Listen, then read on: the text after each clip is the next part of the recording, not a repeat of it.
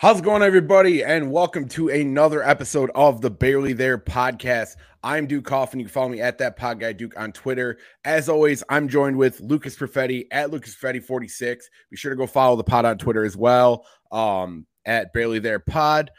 We have a Houston Texans Chicago Bears preview. We have a lot of things to get across this week, so we're going to try to keep it really high and tight. But we're going to cover the injury report. We're going to cover what the offense can do better. We're going to cover what the defense can do better. Potentially a bounce back week for the Chicago Bears moving forward here. Lap already jumping on the fact that I'm wearing the Jack Sanborn jersey, and we will talk about that in a second. But first, Lucas, I need to get your intel here on this. Currently, it's sitting for the Houston Texans at a +2.5 spread and a +130 money line. Obviously, on the flip side for the Chicago Bears, it's a -2.5. -155 on the money line, and a 39 over under. How are you feeling about these odds moving into it? And genuinely, how are you feeling? Because I just love staring at your just ugly looking face. Yeah, no, I mean, I'm good. I'm actually a little upset you didn't call me the Ayatollah of Capicola this time. I got used to it. I'm trying to maybe use that towards the end of shows. I also don't want to overuse it just because it's just such a fucking it fits you so perfectly. It is such, and you're so Italian. It's ridiculous.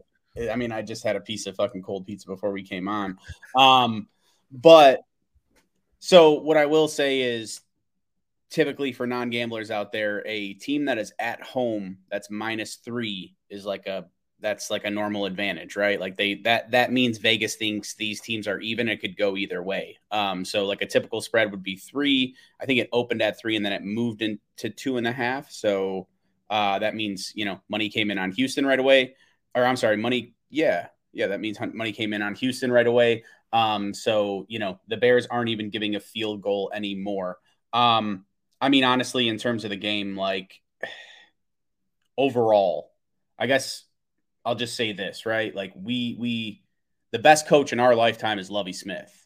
And I've said on this podcast and numerous podcasts many times, Lovie Smith always, when I was a fan, gave me that feeling that there's an any given Sunday type moment. So like, this is not an opponent that you can look over, because I do believe a Lovie Smith coach team is disciplined, plays hard, and is one of those teams that can win games they shouldn't. I think the Bears should win this game. But I don't think their opponent to just look past. They do have some talent on this team overall. Yeah, and I mean, I don't quite understand where people are coming with that. I think people kind of lose sight of like how disciplined of a coach Lovie Smith is. And this isn't the Houston Texans of like, that Deshaun Watson sat out of, you know what I mean? That these aren't like completely woeful, terrible teams. Like, sure, this is still the team that traded DeAndre Hopkins for David Johnson and a 3rd-round pick. Like, this is still a team that's made some pretty bad decisions, honestly. Like, they just fired a lot of picks for Deshaun Watson recently too. So they're a year past the Deshaun Watson stuff. They've already started their plan without him. And I mean, they ended up firing a head coach that they only had for one season, that they didn't really get a whole ton of intel, and have had a bunch of front office issues. But this season, this is a team that has honestly really played teams tough. Like, honestly, they had every chance in the world to beat Indianapolis.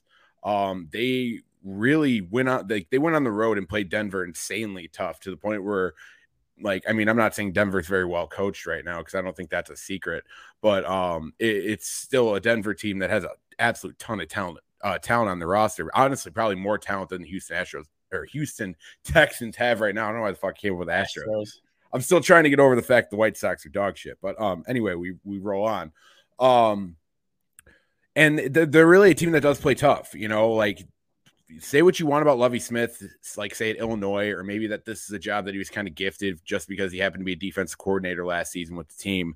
But like, he is somebody that will always, I think you nailed it, Lucas. It's an any given Sunday field. This is a team, and I said it on Twitter the other day to our boy Jeff Schlegel, is this is a Lovie Smith team that will always go in and try to punch you in the mouth, because this team has absolutely nothing to lose, and that's kind of that style that I want our team to play with, because in all honesty, like, we are a team that's young and hopefully up and coming that really has nothing to lose. And I feel like us playing freely like that is our best chance to win on Sunday.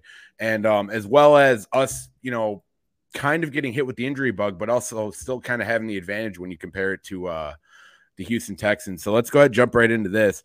You mind if I add one more point really quick? Yeah, go ahead. So overall feel of this game, and this ties into the over-under that you have at 39.5, that's a low over-under. And it seems like the under's the pick, because if you look at it right now, a stat came out, I think it was Brendan, our guy Brendan, I'm going to butcher his last name, Brendan S. I'll just say Brendan Sagal, I think. Yes, if that's what it is.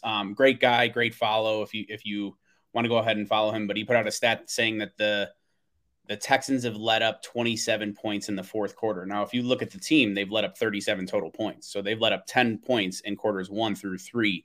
And that's, it's 2 games, and the Colts put up most of their points in the fourth quarter. So that's a big part of it. But you also look at their time of possession. They're at 57-40 for the year versus 40%. I don't know the actual time versus 71 and 60% of the time. So whatever that would be, right? 71-40 versus 57-40. You were tossing so many numbers out right now. I'm going to backtrack. Either way, their time of possession is heavily favored in the opponent. I mean, I think they're 33% total on first downs for the entire year, if I'm not mistaken. They're winning the turnover ratio 2-0. So like this all kind of culminates in it seeming like it's going to be a really fucking sloppy game. That's won by just a few plays, right? You have 2 teams where their offenses typically are not producing well, 3 and outs, things like that. The defenses are playing better than the offenses. 2 same styles of defense, right? Like 2 guys in their second year at quarterback where they're having struggles. Davis Mills is producing a little bit more right now than Justin Fields, but like it lines up to be a defensive, ugly game. Now, with that being said, everyone in the world is probably picking the under. So I would assume this game's going to be like a 54-27 game. But I'm done with numbers. You can keep going. No, you're good. You were just you were tossing a few too many out. I started getting to the point where I'm trying to do math in my head on the podcast. I'm like, yeah, this ain't worth it. Yeah, no, I mean, you're kind of having that Scott Steiner moment of just fucking going full blown like how much of a chance the Houston Texans have at sacrifice. But anyway, some people catch that, other people won't. Anyway, so let's roll to the injury report and kind of pick up off that point that you brought up, like about it being a bit of a sloppy game. I would advise a lot of people for this game to kind of wait until Sunday to make that bet, just so you can kind of see what this roster is going to look like the active roster going into this game, because there are like 3 questionables on the Houston side. There are 2 questionables and a doubtful on the Bears side. So like there's a lot of like moving pieces here that maybe you're not necessarily trying to make this bet tonight. This is more of a bet you're going to want to like hit, like get up a little bit early, watch Fox pregame show and be like, okay, what's Jay Glazer tossing at me? This is how I'll bet. You know what I mean? That would be my best advice. Supposed to be 20-mile-per-hour winds on Sunday too. Yeah, which doesn't bode well at all for the passing game, which doesn't bode well for overall points, But anyway, just jumping into the injury report here, because it is a little significant on the Chicago Bears side here. Matt Adams, probably the most significant one on here as far as being deemed out. He it seemed like he was a full participant on Wednesday, but then he ended up not practicing at all on Thursday and Friday. So obviously something must have tweaked up in practice. He pulled his hammy. Flus confirmed that. Yeah, no, it was definitely something with the hamstring. So I don't know how long of a situation that's going to be. And obviously we want Matt Adams back, because you always want your starting guys out there, and you always want the depth. I will say though, and I mean, I'm wearing the jersey, so I kind of got to bring up the elephant in the room here. This is pretty clear that this is going to be a wide opening for Jack Sanborn to start his first career game on Sunday, which is a little bit earlier than I think I predicted that he would end up starting a game. But I think my prediction originally was like week 4, week 6 around there. So, I mean, obviously this isn't something they necessarily like jumped into. Like this is something that you kind of catch by injury. So it's not something you can be too like thrilled with if you're Jack, but at the same time, it's an opportunity to start your first NFL game. And he's going to have a ton of support out there. So that's really cool to see. And it's really going to be nice to see what he can do with the first team defense, Also on the injury report, Dane Cruikshank, he's a guy who's been kind of running around on special teams quite a bit. I think he might have gotten some snaps on first team earlier on in the week against Green Bay. but he did not participate all week. Same thing with the hamstring, so he's going to be out. And then Ryan Griffin with an Achilles injury did not participate in practice all weekend. It says he's going to be out. I don't remember quite when that injury would have happened in the Green Bay game. It seems like a couple guys got injured at practice this week, which is tough. Yeah, and an Achilles one, that's just one you just never want to see. Olap, I could not agree with you more. Jack Sanborn's Hall of Fame career starts on Sunday. And honestly, dude, I'm going to get this jersey framed one day because I think outside of friends and family, I might be the first one to own one. But who knows? But then moving on to some like three significant names moving forward where there's a little bit up in the air. Jalen Johnson was a limited participant on Thursday with a quad injury. He did not participate on Friday. It says he's questionable. That's going to be something to really keep an eye on because if Jalen's not going to be out there, you would almost have to assume that Kyler's going to be playing outside the entire game and they're going to move somebody inside the slot in theory. Otherwise, the other move that I feel like that would be potentially Lamar Jackson playing outside, but I still feel like you're just far better off getting Kyler Gordon those outside reps anyway because he's already on the field almost 100% of the time, you know. So we're going to kind of see how that ends up playing out. Do you have a depth chart in front of you? I don't. I know Lamar wasn't active for the last game, but I do know that they like him as an outside corner, and it would seem Lamar like Jackson is listed behind Jalen Johnson. So yeah, that is like the kind of like what I was alluding to, Lucas, is if it does end up happening where Kyler doesn't play, like they don't move Kyler outside, they just keep him inside on nickel sets and whatnot. It seems like Lamar would be that guy that would come in because that's kind of how he was being used during the preseason as well. So take that as you will. Good athletic guy. I actually really like Lamar Jackson, but that'll be a really big test for him if he does end up seeing the field, which I'm assuming if Jalen is out, which hopefully he's not, knock on wood, but that's going to be a really interesting matchup, especially with a guy like Brandon Cooks going against him.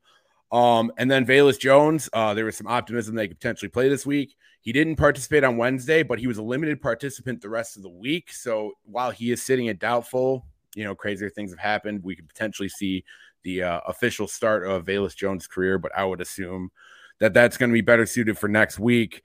Keep him on ice, like keep him coming back slow. I don't want him to re-injure it and then be out for 4 weeks. You know, that's my opinion. Yeah, an official barely there guy for sure, no doubt.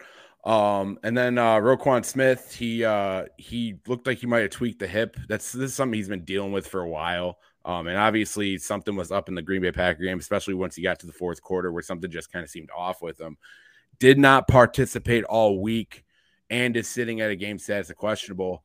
You know, I'd love to be the optimistic guy and sit here and say that Roquan's going to play or that they're just trying to, you know, get him ready for game day, or he's one of those guys that can just show up on game day, which I'm not saying he can't because I truly believe Roquan is one of those guys, but I would have a hard time like really having a lot of confidence that he'll play on Sunday. If he did, it would be by necessity, and you don't play one of your better players on defense by necessity, that, you know, especially this early on in the season, you know? Yeah. Do you have the Texan side of things too, or do you need me to grab it? No, I got it. I was just seeing if you wanted to add anything. You're just kind of staring at me with that. No, I'm sorry. I'm an asshole. I'm looking at the depth chart of the Texans and stuff. Like I'm just looking at Texans stats, still doing math in my head. That's my bad. No, it's all right. Hey man, after the meltdown a little bit earlier, I'm just glad you're doing math in your head while I'm talking. No, exactly. So there is a couple names on the Houston Texans side of things. Malik Collins is sitting at questionable. He's actually been a pretty good contributor with them. He didn't participate on Wednesday or Friday, but he was limited participant on Thursday. I would say I'm bearish on the fact that he would actually play. Jerry Hughes was listed. He's going to play. Brevin Jordan, tight end, did not participate all week. He's going to be out. Isaac Yildom, that's actually a fairly significant one because he's a pretty good contributor on defense. Did not participate all week, and he is going to be out on Sunday. That's definitely going to be something that the offense is going to need to capitalize on. Couple other guys on here. Davis Mills, I will say he was full participant all week, but he has been listed with a right thumb injury, so potential with the wind, with maybe not him being able to get all that power into his throws with a thumb injury. That's going to be something that's going to be interesting to pay attention to. Pharaoh Brown, tight end, he's did not participate on Thursday, but he's full participant on Friday. He's listed as questionable. Austin DeSellis, he's an offensive tackle for him. He was limited on Thursday. They shut him down on Friday, and he's officially going to be out. So potentially another spot in the offensive line to be able to capitalize on. And Kurt Hinch did not participate all Thursday or Friday. It looks like he suffered a foot injury on Wednesday, and he's sitting at questionable. Steven Nelson, though, probably their best corner as far as like resume-wise. He missed practice on Friday, but he will end up playing on Sunday. Yeah, that's a lot. That's a lot to digest. Yeah, sorry. I mean, I wasn't trying to just fire it out. I hate being the guy to just list stuff off on the injury report. So I guess like probably the biggest names I see here is Malik Collins being one of the bigger ones. That would be a big spot up front that they would have a really hard time filling. He's been a guy that's been a pretty good contributor for them. I really like Malik Collins and what he's done. He plays 3-tech for them, right? What's up? He plays the 3-tech for him, right? I believe so. Yeah. I believe so. Yeah. Yeah, I mean he's pretty good at. He's got a nice little pass rush to him too, and I mean Lovie Smith's always going to have a creative front four to be able to get to the quarterback too, because that's where his scheme is really at its best, is when you can get a rush up front with the front four, because it allows everyone else to be aggressive. But yeah, outside of that, Isaac Yildom, that's a significant one, man. That's something that we really have to capitalize on. He's been a young corner for them for a minute, I believe so. And that's going to be a big one you really have to prioritize. And then Davis Mills, obviously it's not an injury that he's going to like miss time for, but a right thumb injury for a quarterback that always just that just takes a little bit of RPMs out of the engine, if I could say a motorist term there. Yeah, so, I mean, that's definitely not ideal for any quarterback to have an injury to their throwing thumb. I mean, what was that from? The opposable thumb thing, like I forget the movie, but they were talking about how fucking not having an opposable thumb can't work, or like you can't grab shit. I think it's actually Meet the Parents, really, but you know what I'm saying? That's just always been like one of those things anyway with like I think like monkeys or whatever, they don't have like the opposable thumb or whatever, and that's kind of like what throws them off. Really dragged out, sloppy way of saying that it's not good. Your thumb's your most important fucking finger, right? Like try to grab a glass with just your thumb and your ring finger, and then try to grab with all four fingers. It's not the same. So not ideal. We don't know the significance of that. Winds are going to be strong. I mean, fuck, man. Do we get into the breakdown of the game or what? Yeah, let's just hop right in. Like I said, Malik Collins, Isaac Yildom, Davis Mills, Austin Callis is going to be a big one too, but that's going to all really depend on what we're doing on defense. So, yeah, we can just jump right in if you want to take the lead. Yeah, and especially, I mean, I think, like I was kind of getting at before, I think it could be a very sloppy game. One thing that the people like Duke and the people that want Justin Fields to throw the ball like 40 times this week, one thing that I have noticed is the Texans give up a lot of rushing yards. They've given up like 160 a game.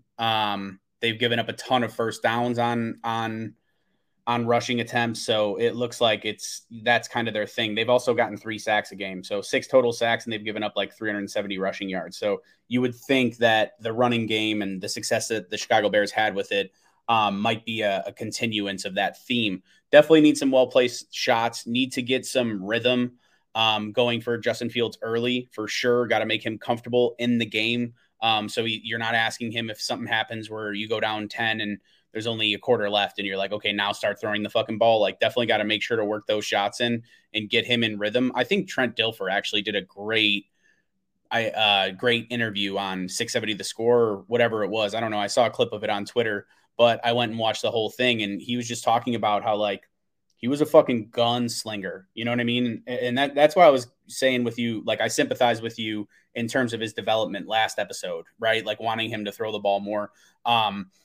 But Trent Dilfer being a gunslinger in college and going into a structured, hey, we don't want you to throw much. He said it's difficult. Like it's a difficult thing to do to get into a rhythm when you're used to being the man throwing the fuck out of the rock, and then kind of being in this very limited role where he phrases it as you are an extra or a side character in a movie. You're no longer the main character, right? Like, and it almost feels like you're an outsider in the offense while you're the one that's actually running it and control. You're the one that's going to take the blame for losses, things like that. So really good interview. I would recommend checking it out.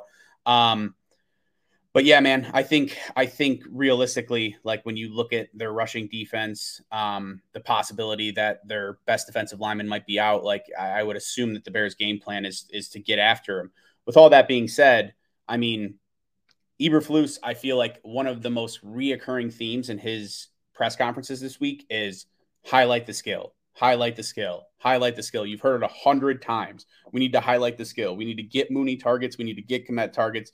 We need to put the ball in Monty's hands. So hopefully that materializes, because I'm actually playing my buddy who dropped Cole Kmet after he got 2 goose eggs. And I just picked up Cole Kmet because I was like, yeah, dude, he's going to be the one to put the fucking dagger in you. This is what you get for cutting him. Yeah, man. That's I've been kind of sitting on Cole Kmet as well. So I guess to kind of pick up off of that with the rhythm point is I really want to see, and I said this after the 49ers game because I know Getsy's still kind of fresh with with play calling, but like I can't get over how good his scripted plays were. Like how good his scripted drive, especially against the Packers, was, just like being able to mix it up, being able to keep teams up, like keeping the defense off guard. Like I really liked being able to run the football and then getting Eknemary St. Brown on the left hash. You know what I mean? Like I love being able to do that, keep the defense off guard, because it seems like once he starts hitting trouble, and this does fall on Justin Fields, not necessarily being able to make the layup throws that he was, that he missed last week. There's no denying that. But what I really want to see from Getsy moving forward in play calling is I really just want him to be able to stay in the same rhythm this entire game. You know what I mean? Keep it mixed up consistently. You know what I mean? Don't get pass heavy and then feel like you have to make up for it by running the ball a ton. Don't I guess what I would say is don't pay attention to the balance too much. Just make sure throughout the course of your play calling that you're staying balanced on a play-by-play basis. And I feel like everything else will even out. Like I feel like being able to just mix in passes with being able to be heavy run, heavy run team. Like, cause I would not mind seeing us run the football more than we threw this week, just based on the performances of Dave Montgomery and Khalil Herbert in both games this season. Like really, really try to win the line of scrimmage, especially if we end up getting, and we didn't even talk about this in injury report, but like Lucas Patrick starting at center will be huge in the run game. Yeah, like it's going to be absolutely massive, and that can be something that can really be capitalized on, because the biggest thing that I've brought up, and I keep going back to the St. Brown touchdown against the 49ers, is just the lack of the setup plays so far in this offense. But when they hit, they're phenomenal, man. And like, that's where you get guys like Aaron Rodgers, who got one on us. That's where you see like a guy like Pat Mahomes, because he'll go to Clyde Edwards-Helaire like so fucking often, and then he'll just hit a fucking play action to the right, and nobody will be able to nobody can cover that, because they have to be able to cover the inside and cover the inside zone out of shotgun. Like that's where I really want to see this offense continue to take a step in the right direction. And I really think Getsy can do it, because I've seen this type of offense be run with the Green Bay Packers. Even the Packers offense a little bit on this past Sunday, fluttered. And the only reason I'm bringing the Packers up is because that's like the direct comparison scheme wise that I can make to our offense, because that's where Getsy was for that long. He's a passing game coordinator, all that fun stuff. So that's really the direction I want to see us continue to move in. Like, I don't even care about the balance, dude. I'm a run first guy, dude. I played offensive line. Like I'm all about, if you can line up and run it down somebody's throat and they can't stop you, like I'll fucking call the same play 12 times in a row if it can't be stopped. You know what I mean? Like I'm all about that. I'm not a big stat guy when it comes to quarterbacks. I don't need that to be able to win football games. But I do like the idea of being able to set the tone up front with the absolute maulies like Tevin Jenkins and Lucas Patrick and Cody Whitehair, who's very strong in run blocking as well, and a guy like Larry Borum, who's probably at his best when he's run blocking. Like being able to have those guys up front, because I feel like Braxton projects better as a pass blocker personally. I feel like being able to have that really sets yourself up for good play actions. And I really want to see the flood concept again this week, because I did not see it at all last week. And that's something that I really feel like can be kind of a big hitter for this offense, especially for a receiver room that's not necessarily on the most talented side of things, I guess would be the nicest way I could put it. Just get your guys in space on pick plays. Like that's the best way you can get guys open in this game. Well, and I feel like he really showed that he being Getsy, like in his last preseason game. It's just weird that we're kind of going backwards, right? Like we saw flood concepts, we saw a deep scissors concept that was really nice. Like I feel like we're not seeing a ton of that. It was on like a 3rd and 15 that Justin Fields converted. Like we need, like, yes, there is some credibility to saying like Justin Fields needs to get the ball out faster and has to be able to run a short game and a quick game. But like you also highlight the skill, like Flus is saying, like drink your Eberfuel. You have to be able to put this kid in a good position. Like we don't want to see the same shit. And I think Getsy does have that ability. It just, I don't know, man. It's just strange to me because it seemed like that maybe the first half was scripted in that last preseason game. I know they're running vanilla defenses, so things look different, but I don't know, man. He was way more aggressive on 4th down and 3rd and short calls. He was just like fucking running 5 verticals, right? Like whoever gets open. So it's just strange to me. I still have that really bad taste in my mouth about that 4th down play at the goal line. That was disgusting. But I think, I think we should be really excited about what the interior is going to look like. I think they have potential to be a very, very, very good unit inside. I know Borm's had a couple struggles. I know Jones has had some rookie moments, but that interior should be pretty fucking sound. And I'm excited to see that. I'm excited to see Jenkins and Patrick on the field at the same time, of course, with Cody Whitehair. Yeah, I really think that interior really has a lot more potential than people are giving it credit for. I've been really excited kind of seeing the updates of Lucas Patrick snapping the football. Obviously, he had to make the comment when he was asked directly that was outside. It's outside of his pay grade to decide whether or not he's going to be playing center this week. But it feels like all signs are kind of pointing there. And man, I'm just so happy not to have to fucking see Sam Mustipher on Sunday. Like, I'm knock on wood. I just don't want to see Sam Mustipher on Sunday. I don't even want to see him pan to the 2 on the sideline. I don't want to see him during warmups. Like put a blank fucking jersey on him just so I don't know who that is. Because he's been that bad. He really has. Like, and there's just no other fucking way to beat around the bush on that one. You know what I mean? And this isn't like we're coming into this year with high expectations of Sam Mustipher. Like, that's just what we've known of him. And I'm not just sitting here trying to bury him. Like, I'm wearing a 57 jersey. I'm trying to tread really fucking lightly on the Sam Mustipher fucking slander. But, yeah, the undrafted. I mean, dude, I like a good undrafted story. And initially when he came in, he provided a good surge. But, I feel like we've seen kind of what his ceiling is.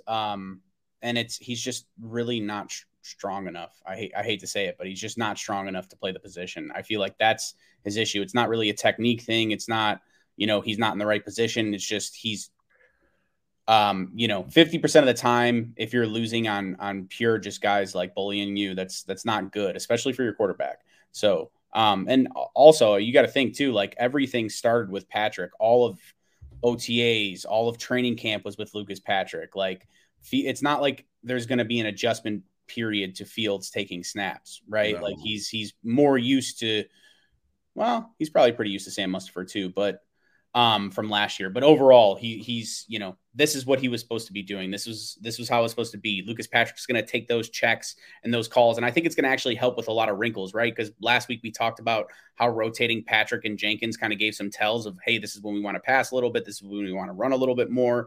I think now you have that. I guess, what do you call it? There's no, it's not as transparent. The glass is foggy. You're able to add those wrinkles in, and I think have a lot more of those setup plays because you're not rotating those guys. You don't have the tells. I think you said it really well in the last episode, was like, you don't have that tell of like Lucas Patrick's coming in on pass blocking. Yeah, exactly. Kevin Jenkins going to be in on the run blocking snaps. And that is, dude. And that it just makes for a good mix up front, dude. Like that's as simple as I can put it. And honestly, I don't think Tevin is really I don't think he's limited as a pass blocker from guard. I don't think he's shown that really at all. It's just more or less like, I feel like they were really kind of playing the whole ramping up game with Lucas Patrick. Well, I mean, I think it has to do with the calls a lot too, man. Like, and I think it's going to help Fields play a lot looser because he's not gonna have to worry about protection. Like that's something that he maybe was a little bit more concerned about when Mustipher and Jenkins were side by side and they were calling a pass play. I'd love to actually see the stats on when, or all the sacks, like how many came when Patrick were in and how many came when Jenkins were in. Well, and I mean, even to that point, dude, that's actually a pretty good point. It's really nice having both Lucas Patrick and Cody Whitehair next to each other to be able to make those calls, because those are two guys who have made calls a lot in their NFL careers. So that is a really strong point. And I think that helps a young guy in Tevin Jenkins, who, while he's played really well so far, and we've been raving about Tevin really ever since he's taken the right guard spot, like, it's still a fairly new position to him that he's accumulating himself to. Like, and I feel like he's not going to be there probably till mid-season, you know what I mean? Maybe even like week 10 before he's really going full go, not thinking at all about what he has to do on every single play. So I think Lucas Patrick, it's only a positive. It is only a positive. But I guess to really encapsulate like the offense in general heading into this game, like the Houston Texans, like, I know you brought up the rushing yards, but like they just give up yards. Like they do give up passing yards too. Yeah. Yeah, and it's strange talking about a Lovie Smith defense, but like he just isn't dealing with the talent that he's normally accustomed to. So there's definitely like, we talk about growing pains. Houston's dealing with growing pains as well, and it's something that Lovie Smith's really just kind of trying to dig his hands in and really kind of set the culture and see who's going to end up being on this team long term or who's going to really fit in this defense.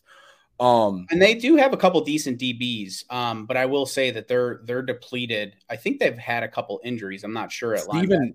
I think Steven Nelson, he's not necessarily like a household name, but I followed his career quite a bit, and he's a damn good corner. I think that's what I'm saying. I think their corners are pretty good, but their inside linebackers are lacking. So I would assume that we're going to try to work the fuck out of the middle of the field. And hopefully that's a big part of why I'm starting Cole Kmet in fantasy too, because I don't know, Bears fans. I hope this is Cole Kmet getting just give me like a 75-yard game, right? Like, just give me some production.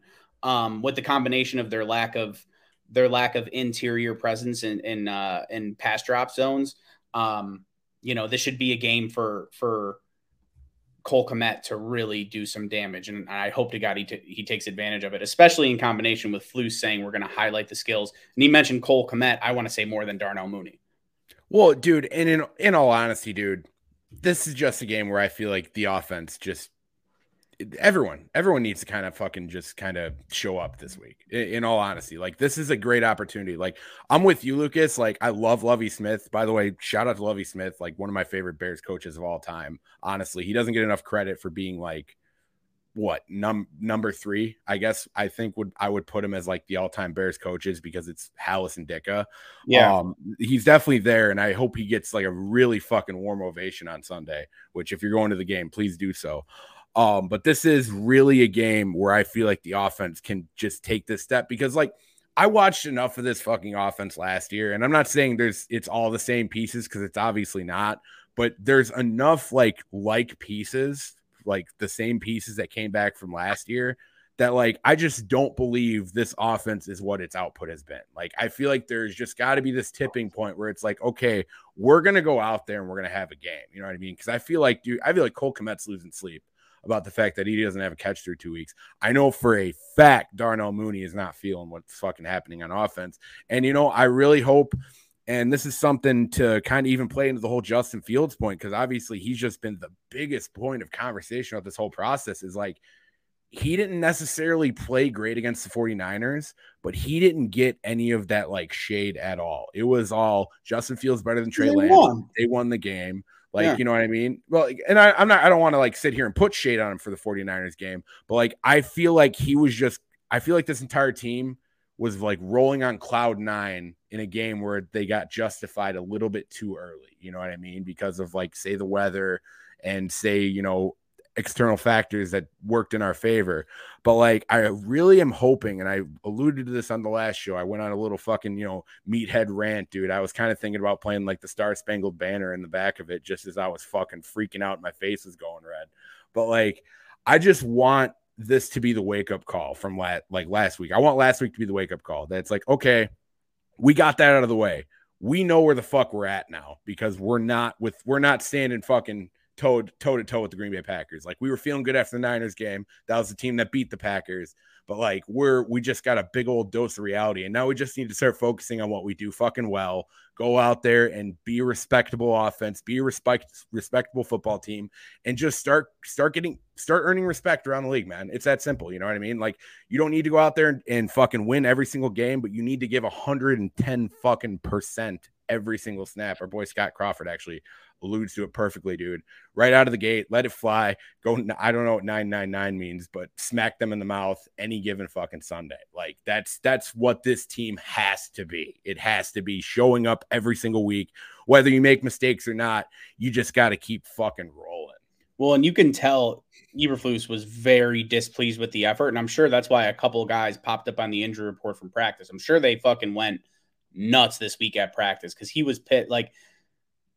Never mind. Dude, he was in Hallis Hall. He was in Hallis Hall the second they got back from Green Bay, just fucking pounding Eberfuel. Oh, like, I'm talking putting pre-workout on there, like on the table, drizzling it with au juice. I think he just had a half-empty and thing, just fucking ripping them right off the fucking table. Like, dude was fucking probably just doing nothing but squats and fucking bench for 4 hours straight. Like, oh, dude, my guess is he just boiled some au jus and then dumped it into a half-empty container of G Fuel, shook it up, burned his mouth, but hammered the entire thing in one sitting. 100%. No, he was very displeased. Sweating fucking white fat, guaranteed. Yeah, there was he even mentioned in his press conference, there was a 2nd and 27 screen that they got, I want to say 18 yards on or something crazy like that. And then they converted on 3rd, went down. Like, that was a huge point in the game too.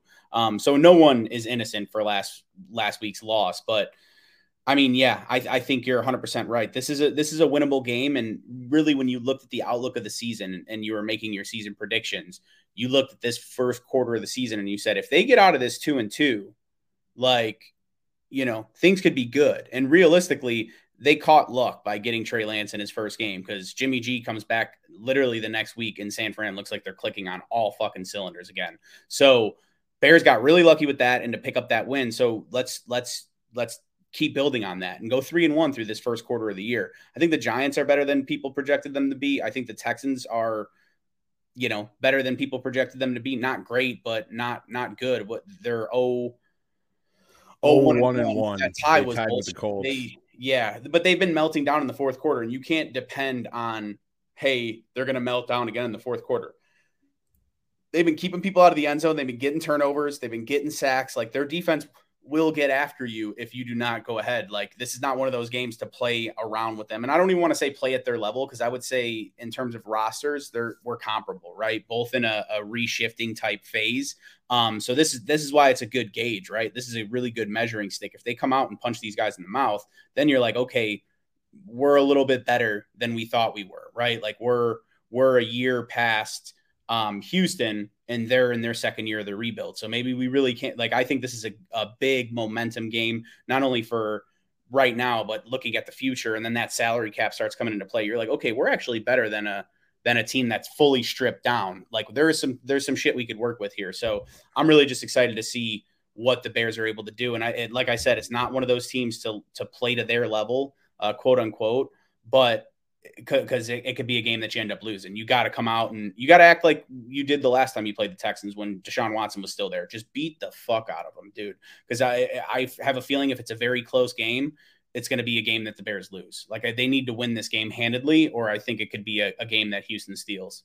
Yeah. Plus, like, don't play with your food, dude. Just fucking eat it. It's that simple. Like, I like that you brought up the last time we played the Texans, because honestly, before that game, our record against the Texans was just fucking terrible for no particular reason. Like, I always think of David Carr in like 1 degree weather finding a way to fucking beat us when we were like actually pretty damn good. So like, it's something about the Houston Texans, but like, I think you brought up a couple good points there. And it's why, like, me and you have just been really fucking realistic through the whole process. Like, we're honestly on the high end of, like, predictions as far as, like, the national media goes. When I say this team will finish 7-9 or 8-9, you say this team will finish 9-8. Like, I feel like that's just best case fucking scenario, because, like you said, and Houston's kind of in the same ballpark as us, is like, there's pieces on our rosters, but like, it's just not a complete thing yet. You know what I mean? Well, even with a shitty, like play caller. There were teams last year on the schedule that you could definitively say our roster is better. We should win this game. I don't think you can really say that about many teams this year. Like I said, there's some comparable teams like a Houston, but I don't think you can say that where it's like they should go in and beat the shit out of them. That's why it worries me a little. Well, and honestly, a game, if you want to look ahead to it, and like I know people will roll their eyes to it, but it's like that's why like I really want to see us really drive home the fact that we're playing hard on every single snap, because like a team like the Detroit Lions will take advantage of something like that, because they've been taught in that sense, dude, and they show it on paper. You know, even games that they're losing, they're going full bore all fucking game, finishing to the football, playing hard because they know they have absolutely nothing to lose. And like that's just something that I just want to continue to preach both on offense and defense. Like you have nothing to lose. You genuinely do. Like if you can't make it on the Chicago Bears in 2022, you're probably not going to get a lot of opportunities outside of here. Like that's just flat out the fucking truth for guys who are trying to make this roster for next year or trying to get a contract or whatever. Like if you don't play well this season, you're probably not going to get a lot of flyers outside of here. So like my best advice to these guys will just play loose, play hard, go hard every single play. Like take advantage of the fact that you probably have the slightly better matchup here, take advantage of mismatches and just fucking leave it all out there. Like don't toy with the Houston Texans just because they are considered a bottom feeding team, that because they're at the lower echelon of the league, because we're closer to the Houston Texans than we are far away. And you just need to be able to get out ahead quick, stay ahead, have defense lock it down, and really just take it to them. Like in our eyes, we're not a bottom feeder team, but in the eyes of everyone else, the Bears are. So they were comparing us to the Seattle Seahawks. It's too toilet bowl. That's what people are going to be labeling this. Oh my God, it's the toilet bowl. It's Davis Mills versus Justin Fields. Blah blah blah blah. It's actually my boy urinating tree on YouTube. He'll refer to it as a tank bowl 100%. Yeah, like it's just one of those games, right? So even our perspective might be different, but from a national perspective, yeah, it's looked at as two very bad teams playing each other. So yeah, no, it's just something you have to go in there and win. Like I'd be very worried about the trajectory of this season if they went in there and threw up another fucking stinker, because there's going to be advantages to be had. And like you said, the defensive backs are pretty good in terms of their corners. So I don't know if this is necessarily like a Mooney game or in a Pringle game, but even still with Stingley being the third overall pick or whatever he was, I think, you know, he's a rookie. He's going to have a chance to be exposed. He's not like some lockdown corner entering the league. So I don't know. I just feel like that middle of the field is going to be wide open. And if the lap is right, bold prediction, first play of the game will be a play action and they'll take a deep shot. They'll set the tone. Lovie's going to try to stop our running game. If they really are trying to stop the running game, I think that middle of the field, our slot receiver is going to be able to be well. I guess more Pringle is our slot, and I would say ESB is kind of the outside X guy. So maybe ESB and Mooney don't produce that much, but I truly think that's why I hope Jensen's healthy as well, because I truly think both tight ends need to be involved a lot, because that's just where their weakness is. It's just plain and simple. Just expose their weakness. Don't play with your food. Just eat it. I like that term a lot. I like that term a lot. It always reminds me of Harbaugh, right? Like he had the one interview where he ran the ball 13 times in a row, same play. And they were like, why did you stop running it? And he was like, because it was a touchdown. Like if sometimes you just got to be a dumb football guy. Which luckily we don't seem to have any brainiacs. We seem to have a lot of just cock and balls guys, like, you know. Yeah. And I mean, dude, honestly, like that's stuff I used to do in freaking high school ball. Like we would play teams where we would be putting up like fucking 56 on them by the end of the third quarter, because we would hit points where our power play with me taking a linebacker and my guard taking the down lineman, they just couldn't stop it. Like they knew what we were running on every single play. They would try to defend against it. They would even load our side and try to confuse us. We just add a tight end to the end of it. We would continue to run the exact same play because they just fucking couldn't stop it. And while like obviously like guys like Matt Nagy who like to reinvent the fucking wheel are probably like ripping any little fucking hairs out of their beard because they have none on their head over the fact that you could call the same play that many times in a row.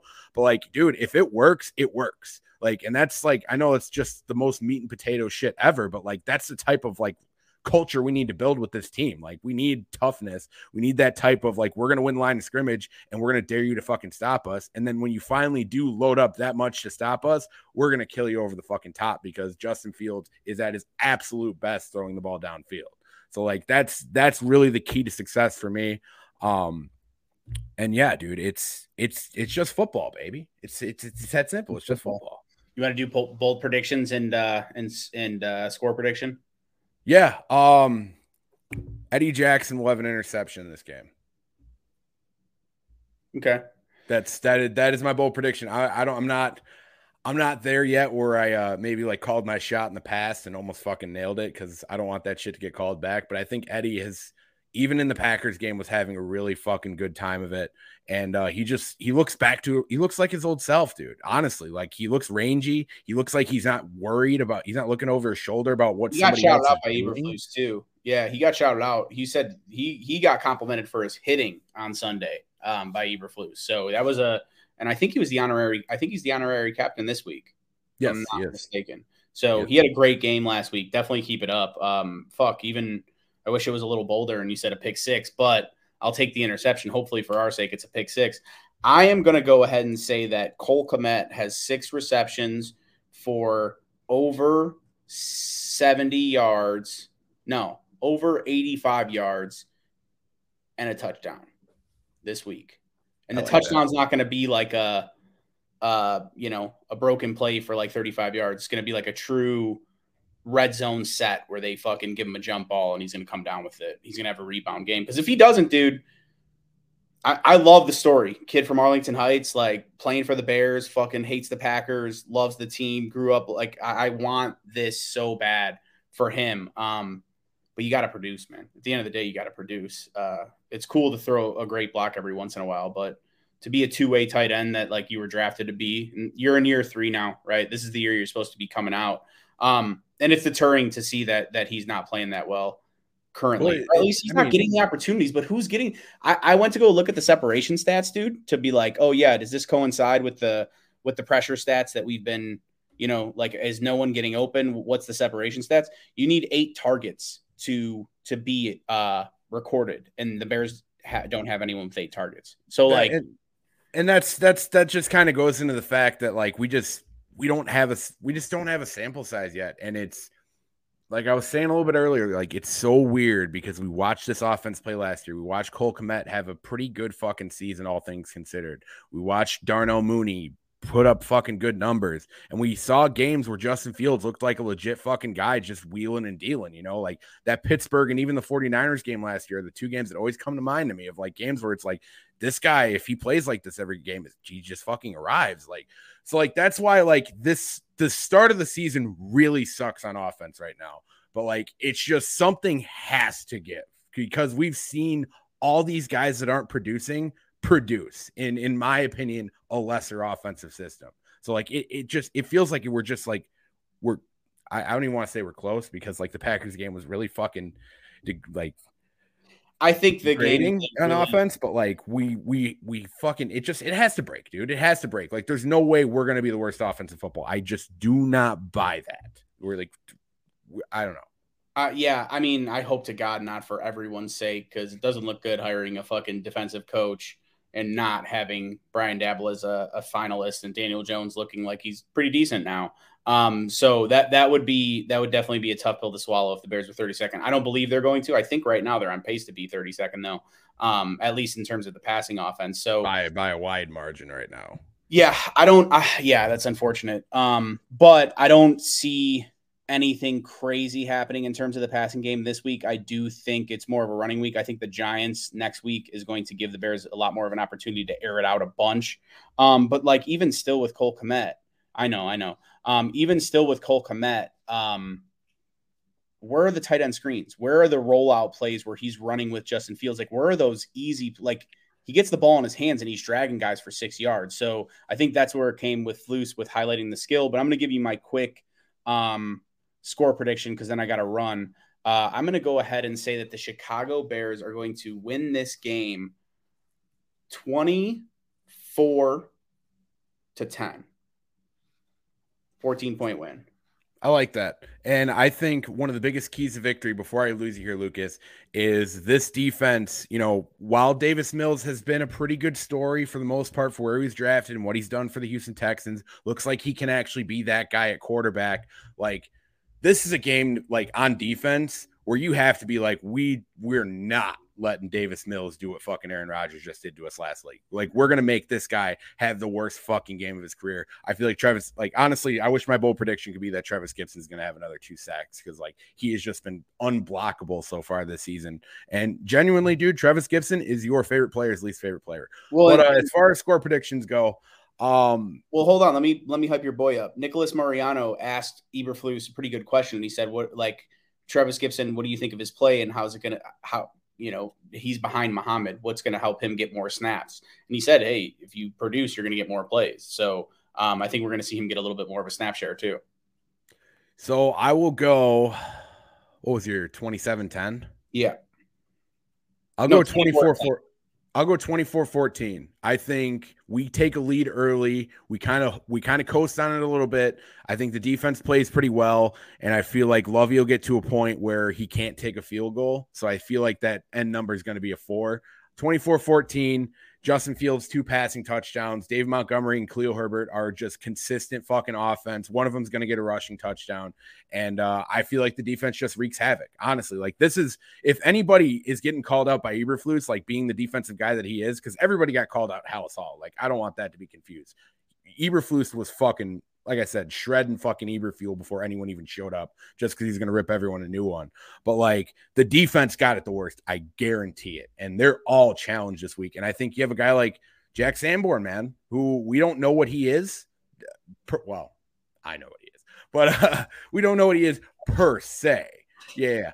We don't know what he is per se, but, like, that type of production from the defensive spot could really be like a spark on this defense. Like, I really feel like Jack jumping into that Matt Adams role, and we can really see, like, because I've been a little bit critical of what Matt Adams can do, really being able to see what Jack Sanborn can do with Nicholas Moreau and Roquan Smith, if Roquan Smith does end up playing. But anyway, guys, I'm sure you guys noticed that Lucas dropped out. He has to go drive his girlfriend to work. Totally understandable. So I'm gonna close this out.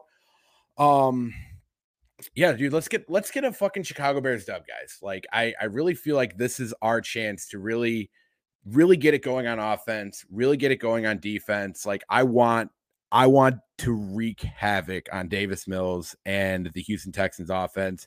I want him to try to throw deep balls to Brandon Cooks that gets intercepted by Eddie Jackson and Jaquan Brisker. And I'm really hoping Jalen Johnson and Roquan Smith play, but I guess we will see. Regardless, this has been Bears. This has been Barely There. You can follow the pod at Barely There Pod. I'm Duke Coughlin. You can follow me at that pod guy Duke. That's where you can always follow me for sure. Also, as always, I was joined by Lucas Freddy. You can follow him at Lucas Freddy 46. Be sure to subscribe on Spotify, Apple Podcasts, wherever you get your podcasts from. YouTube, honestly, we've been getting really good interactions on YouTube. I feel like we just hit 26 subscribers over there, which that might not sound like a ton, but on YouTube, that's actually pretty good stuff. YouTube's a hard nut to crack, but that's something that we're definitely trying to focus on a little bit more.